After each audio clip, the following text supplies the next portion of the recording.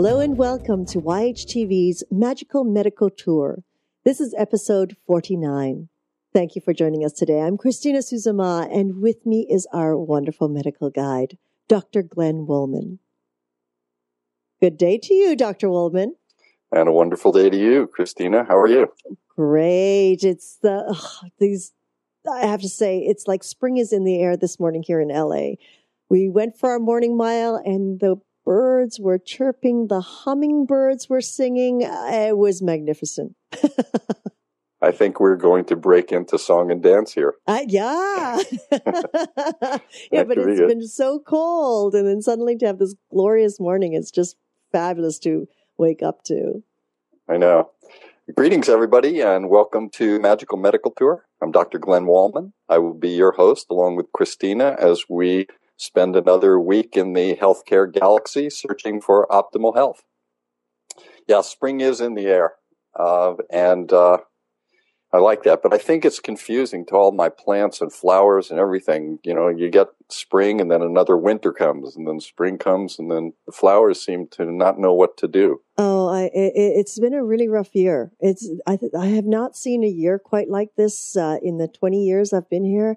And I know in the farmers market this last weekend, we were talking about it. The poor farmers, I mean, their crops are really suffering right now.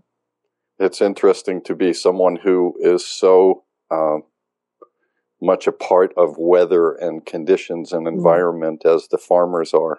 I have to pay a lot of attention to that. Christina, special show today. Special show today. I have a long-time friend and colleague, Dr. Richard Goldman, who will be speaking with us today and having a conversation. He has a great story. Started out in taking his residency in family practice and then went into emergency medicine. And then... He's one of you. He's one of us. Yeah. He's one of the peeps. So we might have some good stories there to look at. But he, like many other people, and part of what we talk about on the show of different variations on a theme and different places you can go within the medical field, he went on to palliative care. Those of you that may have heard the term and don't know what it is will learn a lot today, I'm sure. So I think I would, rather than just chat a little more, I'd like to get right to talking with Richard and introduce him to our global audience and to you. How are you today? I'm well, and I'm hearing you introduce me and going back to all our years. I have to, much like you do when you do a medical talk, you give disclaimers to the different companies that are supporting you. Whatever things I may have to say, I have to refer back to our relationship that goes back 50 years. We were in junior high school together, and so I think the audience should know that this is more than just, certainly for me, more than just a professional discussion we're having. It's just very gratifying and exciting to share your new part in your life, your professional life, as a medical guide, and to be able to be part of that after this long relationship we've had is very exciting. Oh, so thanks for having me. Yeah. Well, we've actually done all of it together: junior high school, college, medical school. That's right. Oh, medical school as well. Medical school as well. Wow. That's right. And you're still friends. Definitely. Well, it's interesting. There was a whole group of us that met early on. I came in a little later than a lot of the friends, but there was a whole group of people that it was a great group of people. All were oriented toward enjoying life, having fun, but being professional and having careers. And we all supported each other and took care of each other through all of that process. That's right. So that part of it, I think, was really great. We loved that. Richard, usually what I do as the medical guide is I give our viewing audience a opportunity to have an idea of where I think I'm going with the show. But as you said, we don't know where we'll go today since we have so many possibilities that can be brought up. But I'd like to start out where we talk about just your your journey, how you got into medicine, why you decided to become a healer, where that happened, when it happened, and then through some of the programs that you went through, and then to where you are today. We also want to talk about some stories and some palliative care issues and give people a lot of information in that area. Does that sound okay to you? That sounds like a great idea. Okay, so from that point of view, let's start from the beginning and give us an idea of where you started, what got you into medicine. Take us up at least through the emergency department, and then maybe we'll work our way into palliative care. Okay. Well, just to echo what you said, when we were in college, we were a close-knit group of friends. There were about 6 of us. We lived right near each other in the dorms. And I went to college with the idea of becoming an English major and an English teacher. And you and many other of the close friends were actually taking pre-medical and pre-dental courses. And being, at that time, not wanting to be left out, I signed up along with it too and started taking the chemistries and the physiology classes. And actually went along with it. I'd like to be able to say that, I wanted to be a doctor as Glenn did, I recall, ever since I remember him. He always wanted to be a doctor, but that was not the case for myself. However, as we went along, it was very challenging. And, the time came and I did apply to medical school and went off to medical school and have no regrets whatsoever for the guidance and the encouragement and the motivation that was supplied by these friends we had. And I look back, there were 6 of us that were relatively close that first year in college, and 4 of us have gone on to be, 3 of us are physicians, 1 is a dentist.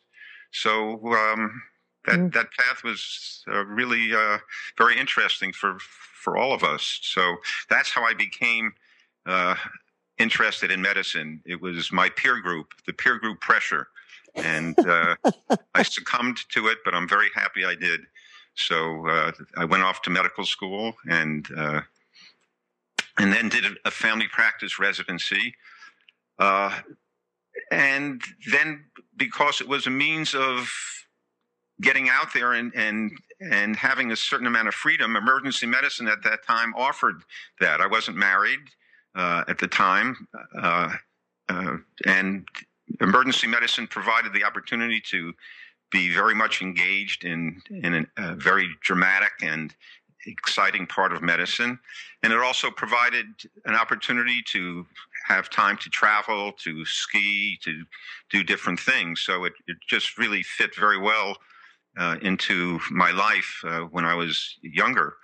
And emergency medicine continued to be an exciting and meaningful profession to me for decades. As a matter of fact, I practiced it up until about 2000. And so I was at the same hospital in the same emergency room for about 25 years. I was the medical director there. And the interesting thing about emergency medicine, as I look back on it now, among many things, is how different it is from the work I'm doing now. Because in emergency medicine, one really has to take charge and make decisions and give instructions and directions. And the opportunity to listen in those settings is not often there. And that's pretty much 180 degrees from, the work I'm doing now.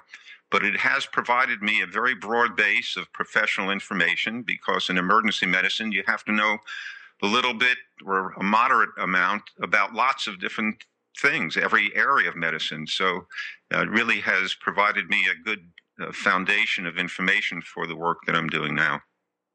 Yeah, that's a great story. I'm just thinking back, and if you had more influence on all of us, we'd all be in literature right now. Well, you're pretty close to that, though, Glenn. Well, I don't know about that. It would be interesting. Do you do any writing still? Do you still have that interest? Is there anything? I have that interest, but I'm not disciplined enough to really do it formally. I do every now and then, write down and try to make it somewhat literate, an interesting patient, an encounter that I've had, but I don't do it on a consistent enough basis to go beyond that. Uh-huh. When did you get into palliative care? When did that happen? Well, that happened as a somewhat fortuitous opportunity. If one believes that there are no coincidences, then it perhaps wasn't fortuitous. I was diagnosed with prostate cancer in 2000. I was still doing outpatient medicine, not so much emergency. I think I had kind of transitioned a little bit to more of outpatient clinics, but it was pretty much the same type of medical practice. And I was diagnosed with prostate cancer. And as we had been talking about, you and I, just before we started the broadcast, sometimes life presents you education in forms that you wouldn't have asked for. And this was one of those for me. It was very frightening. It made very clear to me what should have been clear, but I think sometimes our minds protect us, that life is finite, at least in this realm, that at some point in time, each of us become that name in the paper, so to speak. When you read in the paper, something always seems to happen to somebody else.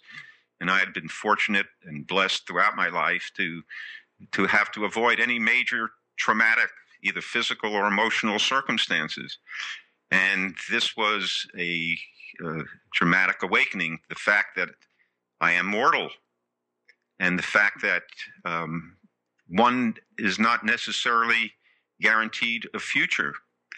So with this opportunity, once I had the diagnosis and received treatment for it, I was provided an opportunity to explore that in the past and that which I hoped to have in the future. And I came to the realization that if I continued to do things exactly in the same manner as I had done them, that I couldn't expect very different results, because somewhere in the formula of the life that I had led brought me to the point where I had prostate cancer. I don't know what component of that formula resulted in that, but I became aware that I couldn't just go back to doing things in the manner in which I had done them and expect to come out with a different result. So that realization really provided the initiative and the motivation to begin to explore different opportunities. Just at that time, the hospital was developing a palliative care program. They knew me from being there in the emergency room department, and it just fell together that they needed a physician to champion the palliative care service. And it looked like something that I could use, in part because of my experiences as diverse as they were in emergency medicine, and because of some other things that I had pursued along the way that I think served me well in what I'm doing now. Excellent. I would like to branch off for just a moment and stay with the diagnosis, and maybe that'll segue us into palliative care. But people always think that people in medicine, we don't get anything. We don't understand what it's like to be a patient. We don't understand a lot of these things, and it would be so great if we did understand that. So at the time that you had the diagnosis, how did the diagnosis come first? I want to talk about the prostate cancer for some of our listeners briefly, and then we'll get into palliative care, which we promised. How was the diagnosis made? Diagnosis was made on a routine PSA at an annual checkup. It was elevated. It had gone up quite a bit from the one I had 2 years prior, and that initiated, the sequence of events of going on and having a biopsy. And then, of course, the biopsy results showing adenocarcinoma of the prostate. I can remember very, very vividly the moment sitting there in front of the doctor on the other side of the desk. And asking me if I knew what the results were. I think maybe he thought I called the pathologist, but I hadn't. And he had the piece of paper there in front of him, didn't say anything to me, just turned it around so I could look at it, and I could, I could see in the dark typescript, adenocarcinoma of the prostate. From that moment on, I'm not sure I heard anything else other than the pounding of my heart in my ears. I was very frightened, in spite of knowing that prostate cancer, if you're going to have cancers, prostate cancers, are probably among the best in terms of outcomes. But that was not what I was able to be in touch with at that time. And so it was a lot of fear, a lot of wondering of what about my future. And it's even difficult to go back and talk about it now as highly emotional and as it was, but it was certainly a valuable experience. And like you say, to experience it from the other side as patients do, I think that there's no way, there are no amount of conferences one can go through. You have to have that experience in some very close fashion for it to be meaningful. I think it's important what you said before, and we talk about this. I even talk about this when I'm being a medical guide. Even if somebody's just having a surgery, any kind of surgery itself, I always say to them at the end, you can't try and be the same person you were, because that may bring about the same results. So I'm very glad you brought that up. So now you get the diagnosis, your heart's pounding, you're going through a lot of emotional things. Now, as a physician, you know more than a lot of people all of the opportunities and the various potential treatments and therapies. And as a physician, you probably know which one has the yin and which one has the yang. And how did you go about the process of figuring out all the different procedures and picking one yourself? Well, I made radical changes. I certainly pursued the different alternatives in prostate cancer, and you can get far too much information. Even now, 11 years later, I was just at tumor board, which we have every Thursday in our hospital, and it was just 2 weeks ago that a case of prostate cancer came up, and the different physicians, the oncologists, the radiation oncologists, the surgeons, there's certainly on this issue of prostate cancer, we just don't know what the best treatment is at this point. But I chose a treatment, but I didn't just choose a medical treatment. I mean, I wanted to have a traditional treatment, but I did many other things. I certainly changed my diet. I gave up, for the most part, meat, and have maintained, not a strict vegetarian, but a highly predominant vegetarian diet. I became very active in practicing meditation, something that I had done sporadically since I actually became a doctor. Started doing transcendental meditation in the 70s and did it on and off. But when I was diagnosed, I began to become involved in a more consistent meditation practice. So I approached this from, a variety of avenues. I met with a non-medical person, but someone that has a lot of experience. Actually, she was a yoga instructor, Christina. You perhaps would be glad to hear that. And she had a lot of other just very a different approach.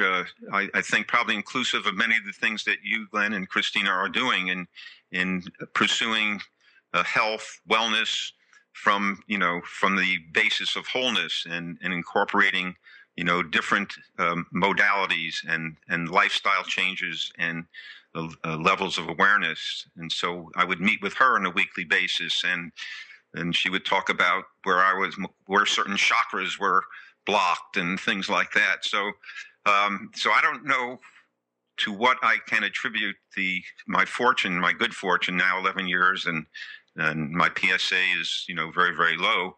But it was a concerted and diverse effort to do things differently, and to take this scary and fearful opportunity and to you talk about the yin and the yang. For every crisis, there is the chance of a new opportunity. So that's what I did.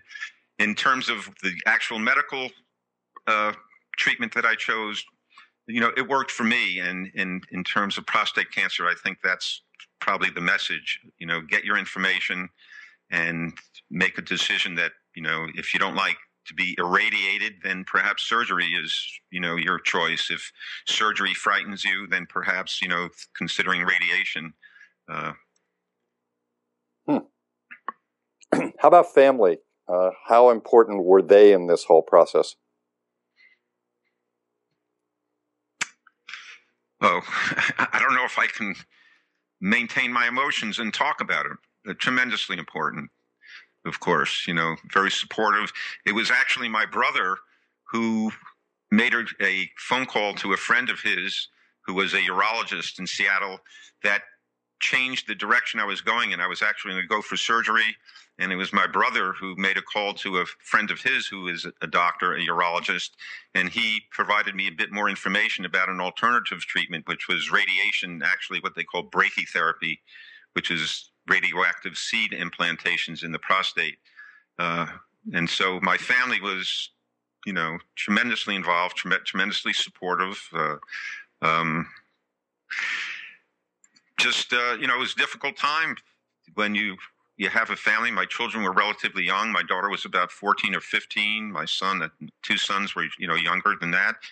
And the idea, that fear that, they would be without a father, is a daunting one. So they were very, very supportive, and still are major parts of my life. Thank you for getting personal with us and sharing some of that. I hope that inspires. I know it's inspiring to me. I hope that inspires other people as they move forward when they're sitting across the desk from the doctor. Let's move into palliative care now. Okay. So how about if you first give us a definition of palliative care? Okay. So palliative care is a relatively new area. It's a medical specialty. There are board examinations in it, okay, and it's been around probably for about 10 to 15 years. When the realization came that, we not only do we live our lives differently, we live longer now than we ever have before, for the most part, but that same dimension of living life longer has created a whole new set of circumstances, because as we live longer and differently, we now die differently.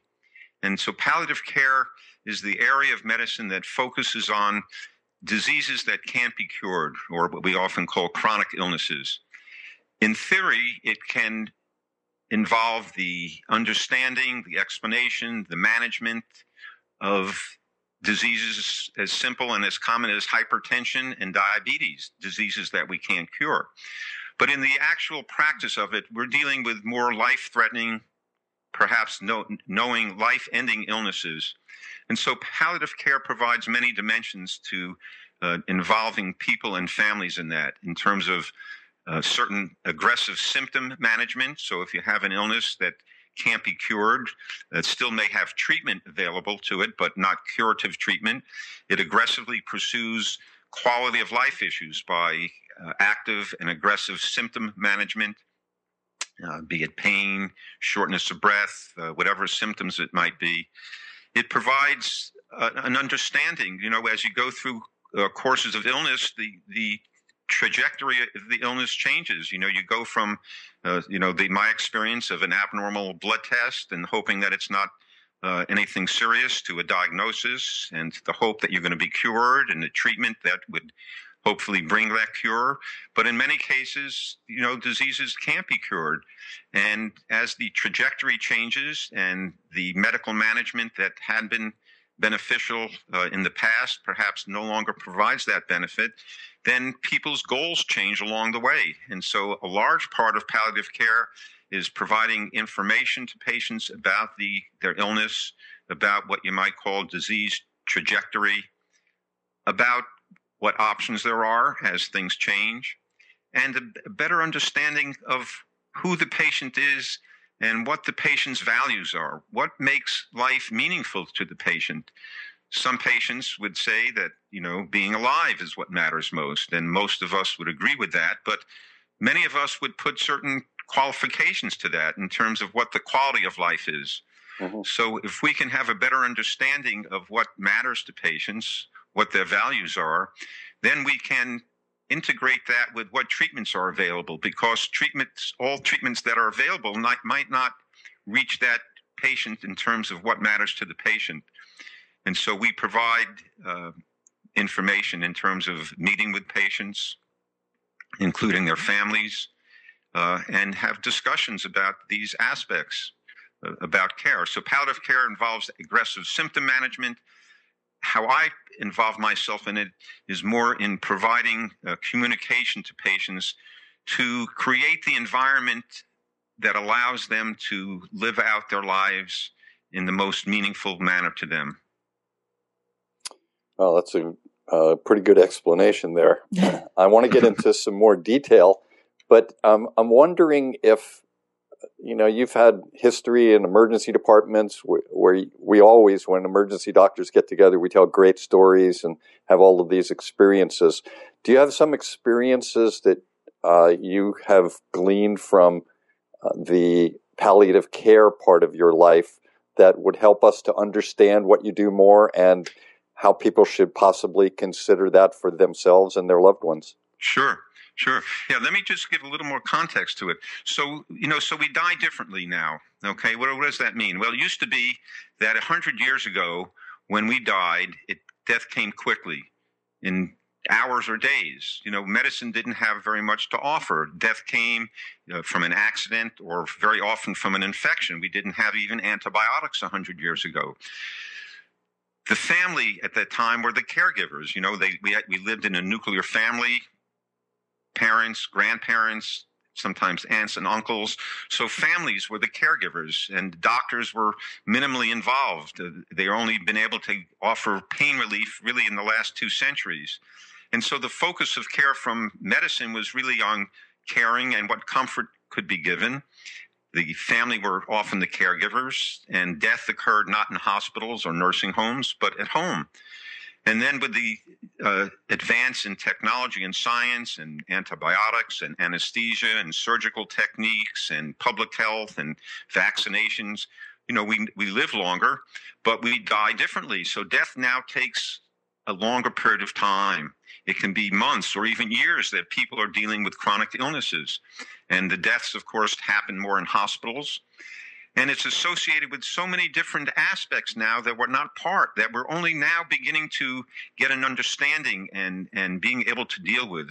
So as we go through this prolonged period of living with chronic illness, moving towards the end of our life, we have now this opportunity to have multiple chances of suffering on many levels, physical suffering and with symptoms, and psychological sufferings of anxiety and depression, despair, or feelings of hopelessness, and social suffering, you might call that, where you feel isolated. You get a serious illness and you're somewhat isolated as it moves towards the end. The peripheral friends are on the periphery, and there's a sense of isolation, and certainly financial burdens are a major part. And it brings up, of course, spiritual issues. What is the meaning of my life? Did I lead a productive life or a meaningful life? And it brings up ethical issues in terms of who makes decisions, utilization of resources. So palliative care actually focuses on many of these issues, and let me tell you a recent consult that I have that I think could perhaps more poignantly demonstrate this. Okay, do we have a few minutes for this? Long as you need. Okay, so this was a 58-year-old man that I met with 2 weeks ago. Okay, and he had what we call end-stage emphysema, or COPD, a breathing disorder from smoking. Smoked all his life. And when I saw him, he had been in the hospital 5 times in the last 8 weeks because his breathing kept failing. He couldn't stay out of the hospital more than a week. He was really moving towards the end. And he appeared very, very ill. He had lost weight. And he was sitting in bed, and I approached him and introduced myself to him and asked him if he, was willing to have a conversation. His doctor had asked me to meet with him and his family. And he said, yeah, whatever, sure. He didn't make any eye contact with me. But we went ahead, and I met with him. I have my team of a nurse and a social worker, and we often have a chaplain on the team, and he was there with his wife and his 18-year-old son. And I asked him about, what his perception was about the change in his life related to his illness. And he said, well, things have been about the same for a couple of years. And I looked at his wife, and she rolled her eyes up and indicating, no, that's not the case. And then he said, well, I've had pneumonia recently, and that's taken my energy. And he really made no acknowledgement about the underlying disease of emphysema, which had led him to this point. And so then I said to him, well, do you need, help with any activities around the house? And he said, no, I can do them myself. And again, his wife rolled her eyes and said, no, he needs help, but he won't ask me for the help. He gets so tired, and then he has to ask me, and of course I help him. And so I said to him, well, this must be so difficult for you. I mean, these changes in your life, that this lack of independence. And he turned and gave me a stare, no response. And I'm wondering, is he angry at me for mentioning that? Is it a dumb, obvious statement that requires no response? Is there uncertainty on his part, some inability about how do you respond to questions like this? How do you talk about this? So I then proceeded to say, well, tell me what you understand about your illness. What have your doctors told you? Well, they don't tell me anything. They don't talk to me. Well, is this information that you'd like to have? Sometimes you have to check in with the patients because you don't know where they are emotionally in terms of understanding and dealing with their illness. And so you want to respect their feelings and not provide them information that they're not perhaps ready for. But he said yes, he would like the information. And I told him about my concerns that this recent repeated hospitalizations were indicative of a significant decline, and that things were rapidly moving to a critical level. And so I asked him, what concerns you most when you hear this information? And that opened up the gates. And he said, with a lot of emotion and anger, of course, on his part, well, I'm concerned about how I'm going to make house payment. And I'm concerned about that I've depleted my savings and my 401k. And I'm concerned about how is my family going to get along and where they're going to live if I can't make a house payment. And I'm concerned about who's going to take care of me if I get worse. And I'm about being dumped in a nursing home in the last days of my life and not being able to wipe my own butt. And he went on to talk about how he had worked 20 years in a business. He was a parts man, and he had to stop working 4 or 5 years ago because he became too symptomatic. And all those years of being able to provide to his family and being vital to them and fulfilling his roles and his responsibilities and having meaning in his life, all this stripped from him. And here he was, really literally skin and bones with an oxygen tube sitting in a wheelchair. And after that, there was silence. One of the difficult things in doing this is, as a physician, we like to do things for patients. That's what we're trained to do. We're trained to cure and to help. And certainly in the emergency room, I think that dramatizes it, even more so. We take action and we do things.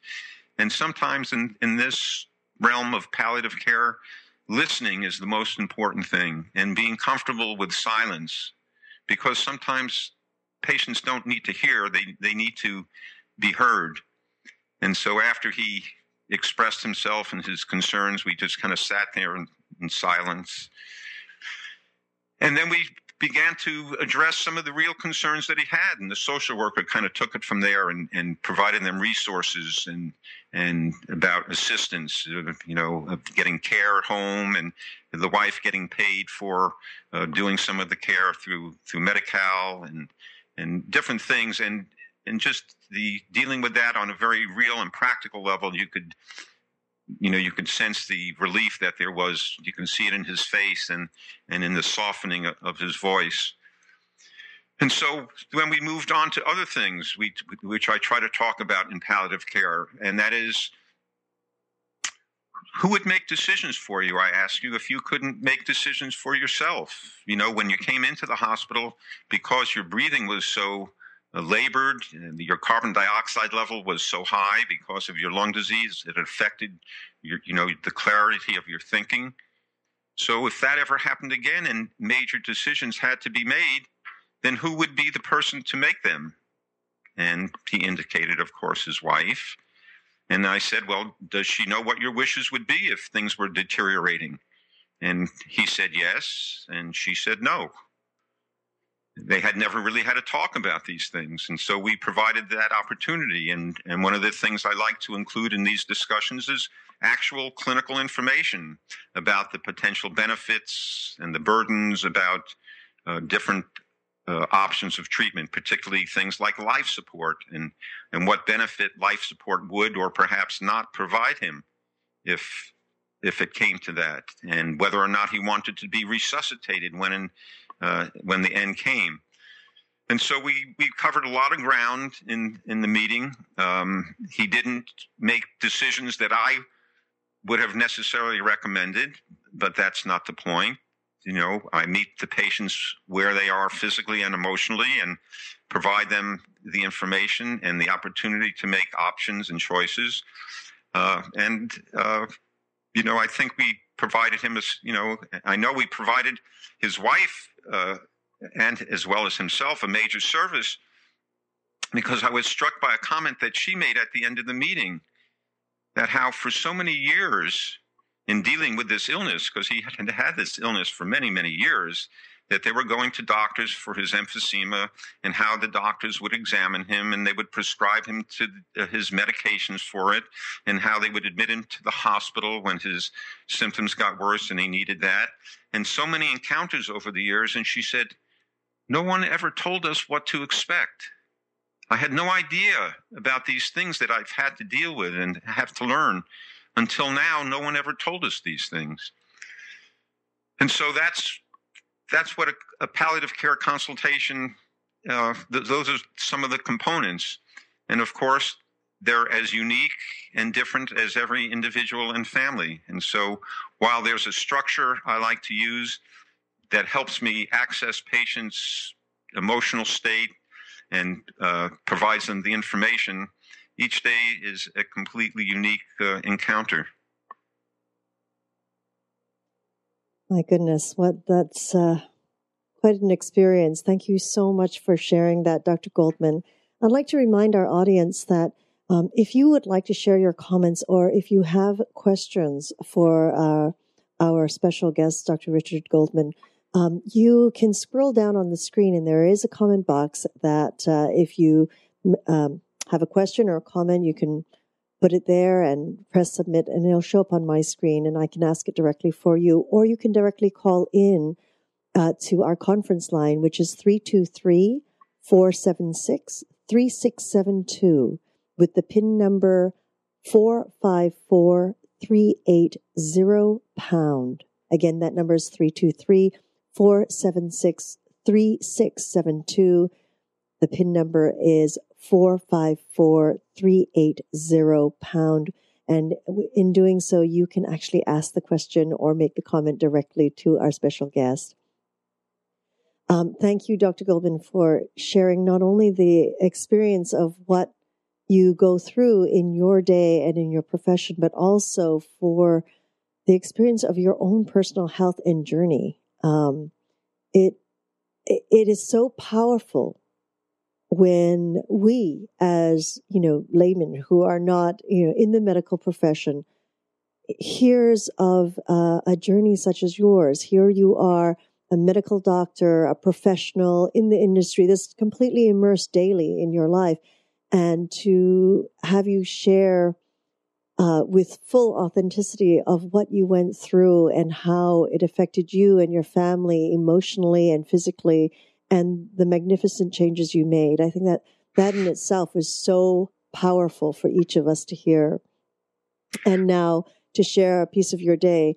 Now, I myself love palliative care. When I learned about it through helping elders and et cetera, and having to work with palliative care teams, I am always honored to be amongst individuals like you.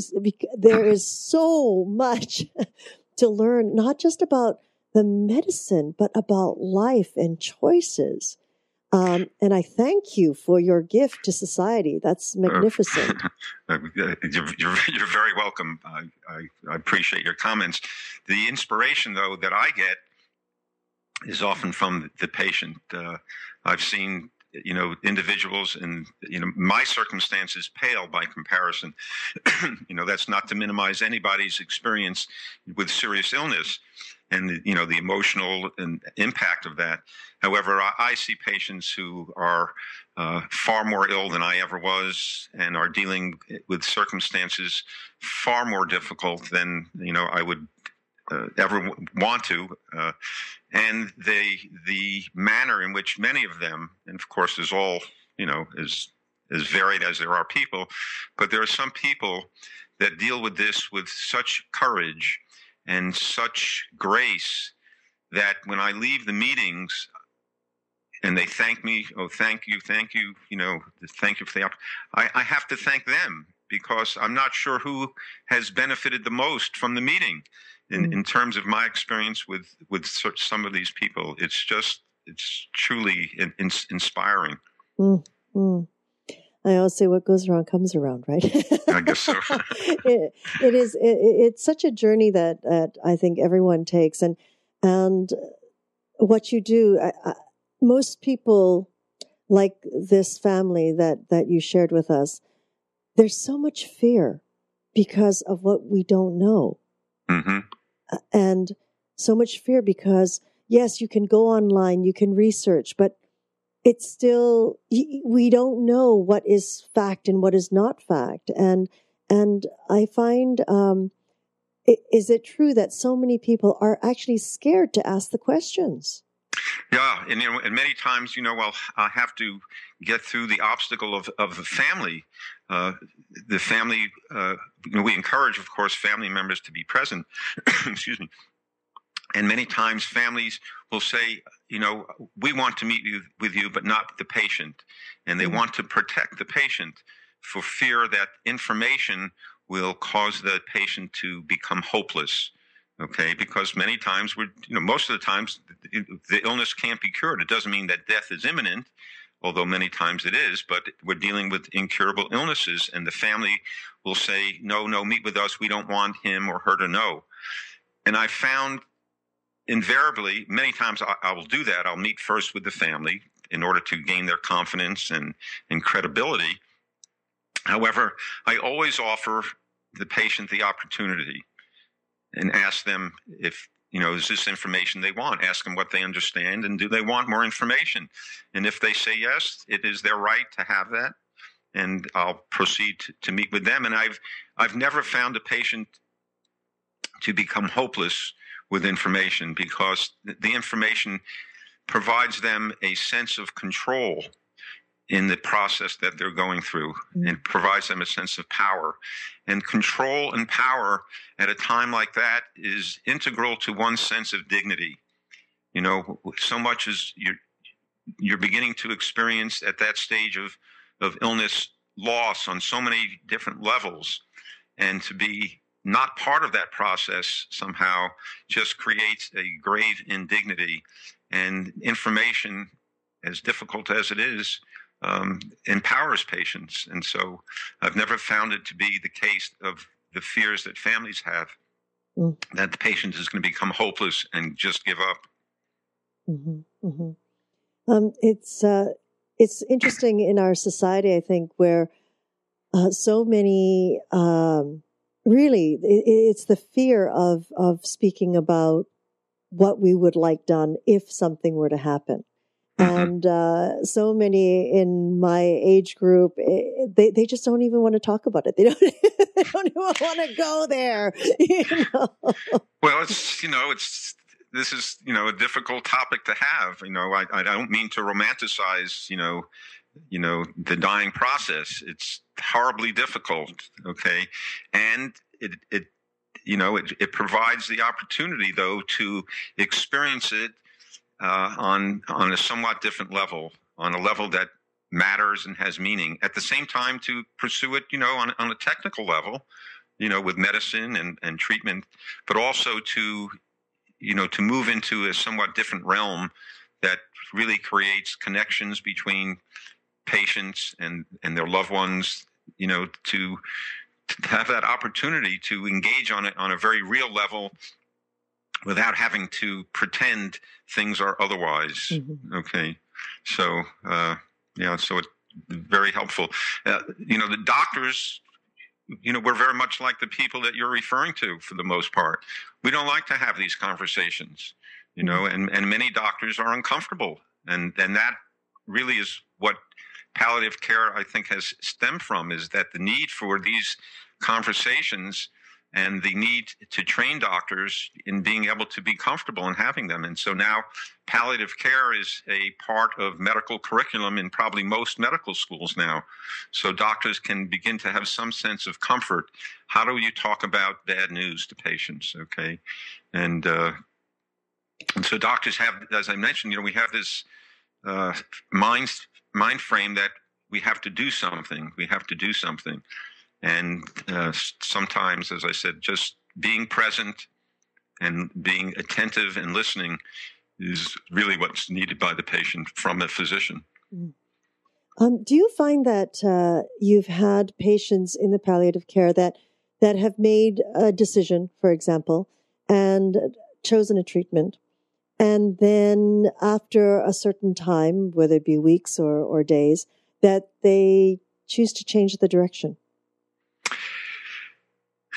Yes, absolutely. And that's really one of the major benefits of engaging in patients that we know have incurable illnesses early on, because as things change, so can the goals. And so the goals may be to pursue an aggressive form of chemotherapy, let's say for a cancer patient, that provides them the opportunity of slowing down the progression of the illness and perhaps creating the opportunity to live longer.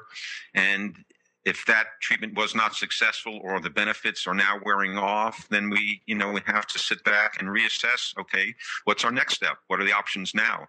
And so if we can, initiate communication relatively early and maintain it, that's the benefit of having outpatient palliative care programs. We don't have one yet, but they're developing them also in different areas, that we can be a companion to the patient and the family, through the course of the illness. And as things change and as goals change, then what we have to offer the patient, can also change along with it. And so many times we'll have that opportunity, to provide the reassessment with the patient and allow them to make choices more consistent with the illness at that stage, and of course, their own values. And with the knowledge that they can make choices and they can change what they've chosen, that must give the family a lot of relief. Absolutely. Truly empowering them. It does. As you mentioned, we're so unfamiliar with this process where, 100 years ago, death was not quite as feared. It wasn't wanted, of course, but it wasn't as feared because it was much more familiar to people. And now, most people have not seen, a dead body except in the funeral home. Mm-hmm. And so being a companion to the patients and the families along this way is tremendously helpful to them. It's obviously the most difficult time of many of their lives, and to have a number of resources to guide them along. And many times at that point is when, is the interface of palliative care and hospice, when it becomes clear at a particular point in someone's illness that pursuing active treatment is no longer beneficial. then the role of hospice becomes very, very prominent, and many times we'll make referrals at that stage, to a hospice organization, and they'll assume the care of the patient, in the final weeks or months of their life. Isn't that very difficult? I mean, I might find that a little difficult, that I start off working with a team of people who are caring and loving and empowering me, and then the last days of my life, the whole team shifts. It's like, wait a minute, where's my original team? Well, yeah, in my situation, and probably in most palliative care situations, we'll see the patients. I'm a hospital-based consultant, and so we provide that, and the resources that we connect them with are often as outpatient. But many times they'll come back to the hospital, and then we'll have the opportunity to, revisit with them, and again provide them the necessary resources. So many palliative care teams are intimately involved with the patient, while they're staying in the hospital, and aggressively managing, their symptoms. I take a somewhat different position, not because it's not necessary, but just in terms of where I want to focus, my skills and my abilities is really in this area of meeting and communicating. And so I really can't do active clinical management of symptoms at the same time of being available to the 3 to 4 families with whom I meet each day. Mm-hmm. So hospice does a wonderful job, though, in most cases at that point in time. So I think family members are very accepting of them and appreciative of their work. Well, that's magnificent. Thank you so much. Glenn, I think we're almost at the top of our hour here. And I know that you have another question that you need to ask. I have a few quick questions. Rich, does insurance cover palliative care? Yeah. I'm a consultant, just as you would call in a cardiologist. If you need, the expertise of a cardiologist, your insurance would cover for that specialty consultation. And so insurance covers, for the most part, my consultations. Mm.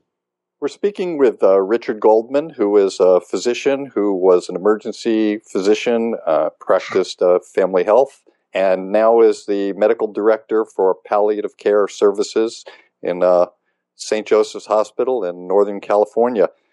We always ask our guests, Richard, for a special health tip, something that you on your journey have figured out. And you've had a pretty amazing journey, seen a lot of things.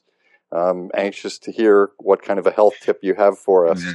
Boy, that was the most challenging part in preparing for this. And I didn't have anything until doing a meditation this morning, actually. And then it came to me. Okay, isn't that funny? I was thinking about, saying, eat more vegetables or things like that.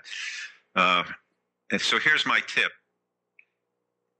It's take the stairs rather than the elevator. And that has meaning on many levels. Now, obviously, one is that it's physically healthier to be active and to move your bodies and, to go up the stairs. But it also provides an opportunity to be aware of, what we have often in our lives of habitual and reactive behavior, an automatic resistance to something that we perceive as uncomfortable, we don't want to do. And so when you're faced with the choice of the elevator or the stairs, one would naturally say the elevator, but that's an opportunity to encounter, a certain reactivity that may just be habitual. So taking the stairs rather than the elevator provides us that opportunity to encounter resistive or reactive habitual behavior. And taking the stairs rather than the elevator can serve as a metaphor for life, and that is to be engaged in it. Because each day, I see people who are in circumstances, they're moving towards the end of their life, and so that provides me each day a reminder of how blessed I am, how grateful I am, how all that I have in my life, and to be aware of that, and that the issue is not that we should be fearful of death, but that to be in celebration of life, and that how we want to live a life from moment to moment, and that the choices and the options that we have, things that matter, really demand us to be actively engaged in our lives and consciously engaged. And so take the stairs rather than the elevator, however you want to, on whatever level you want to interpret that. That's going to be my medical tip for the day. And that's a beautiful one. Is there and thank you for that. Is there anything that you haven't mentioned that you do want to mention to us, or we've covered everything, or we could look forward to another show with you at some point? I think pretty much covered the highlights of this, and thanks for the opportunity. I hope people find it helpful and informative. I think no question about that. I would like to thank our very special guest, Dr. Richard Goldman, the Medical Services Director of Palliative Care, for sharing his wisdom and expertise on his journey. I'd like to thank all of my teachers and all of my healers to allow me to be on the journey that I'm on. And thank you, Christina. I'm looking forward to meeting with all of you next week as we search on Magical Medical Tour through another quadrant of the healthcare galaxy. And until that time, thank you very much, Richard, and I wish everyone optimal health. Thank you Thank you very much. Oh, it's been an honor having you on our show, Dr. Goldman, and thank you. And sharing your journey, which we're so grateful to you, really, and your team. So thank you. We hope to have you back on. We'll think of something. Okay. I would like to thank each and every one of you for joining us on this new platform of education and information. We're grateful for your continuous support and look forward to hearing your feedback on how we can serve you better. We invite you to join us live every Tuesday for Magical Medical Tour at 10:30 a.m. Pacific Standard Time, 1:30 Eastern Time. Wednesdays for Trinity of Life at 11 a.m. Pacific Standard Time, 2 p.m. Eastern Time, followed every other week with Flowing into Awareness with Anatara. You can also contact Dr. Glenn Woolman at myyogahub.com/G Woolman or follow him on Twitter at Glenn Woolman. And of course, through his own website, glennwoolman.com, where we do encourage you to learn about his Metaphor Square Breath. Until we meet again, namaste.